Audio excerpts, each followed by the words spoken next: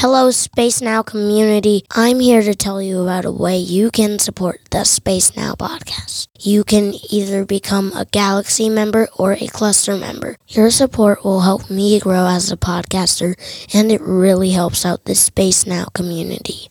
Info in the show notes.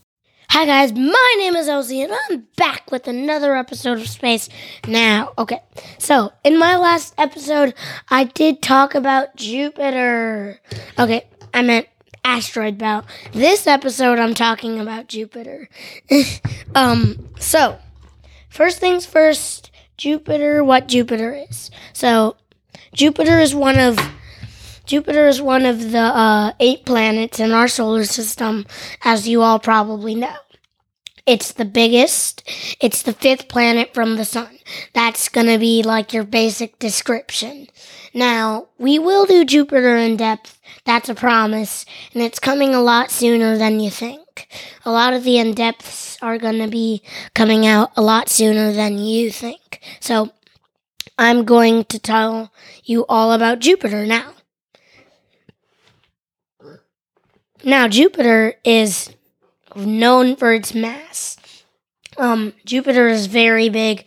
A few episodes back, at episode 4, I talked about the sun and how, in that episode, I said Jupiter contributes to holding the planets because of its mass. It has so much gravitational pull that it can hold that many planets. And that makes sense because it does have roughly about 73, 75, 57 moons, and it's holding them. Its moons stretch pretty far away from it, but its mass is so big that it just contributes a bunch to help. So, I think a lot of you are wondering, why is Jupiter so big, and have we ever seen it before? We have taken loads of pictures of it before. We have even launched a satellite. We have launched a probe of some sort into Jupiter. It didn't end too well for the probe because we knew that was going to happen, but we wanted an inside view, but we got it. We also had the Juno spacecraft.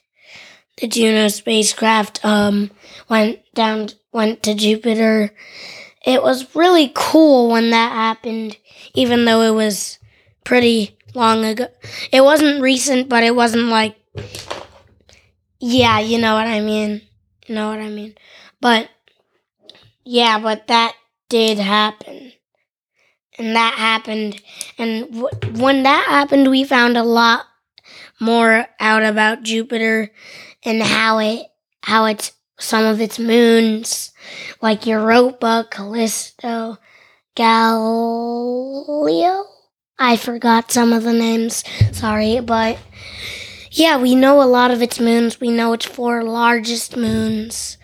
Europa actually has the potential of having water under its surface, so that's something scientists are undergoing. One of the things they're undergoing.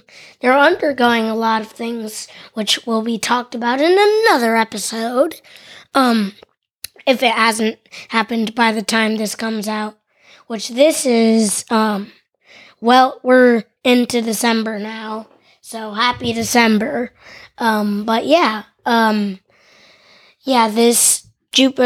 whole Jupiter idea is pretty interesting. So, I don't have much to say about Jupiter, but I still have stuff to say.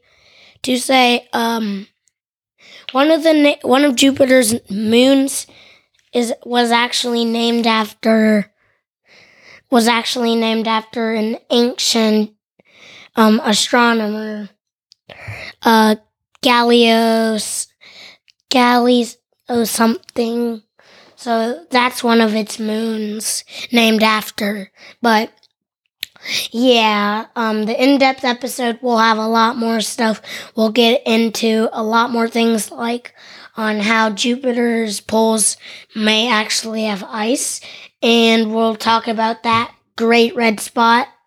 Sorry, I didn't have time for the Great Red Spot in this episode, but we will talk about that in the in-depth episode. But remember, Jupiter is super cool. When we did that Juno exploration, it was really cool too. My name is Elsie with Space Now, signing out.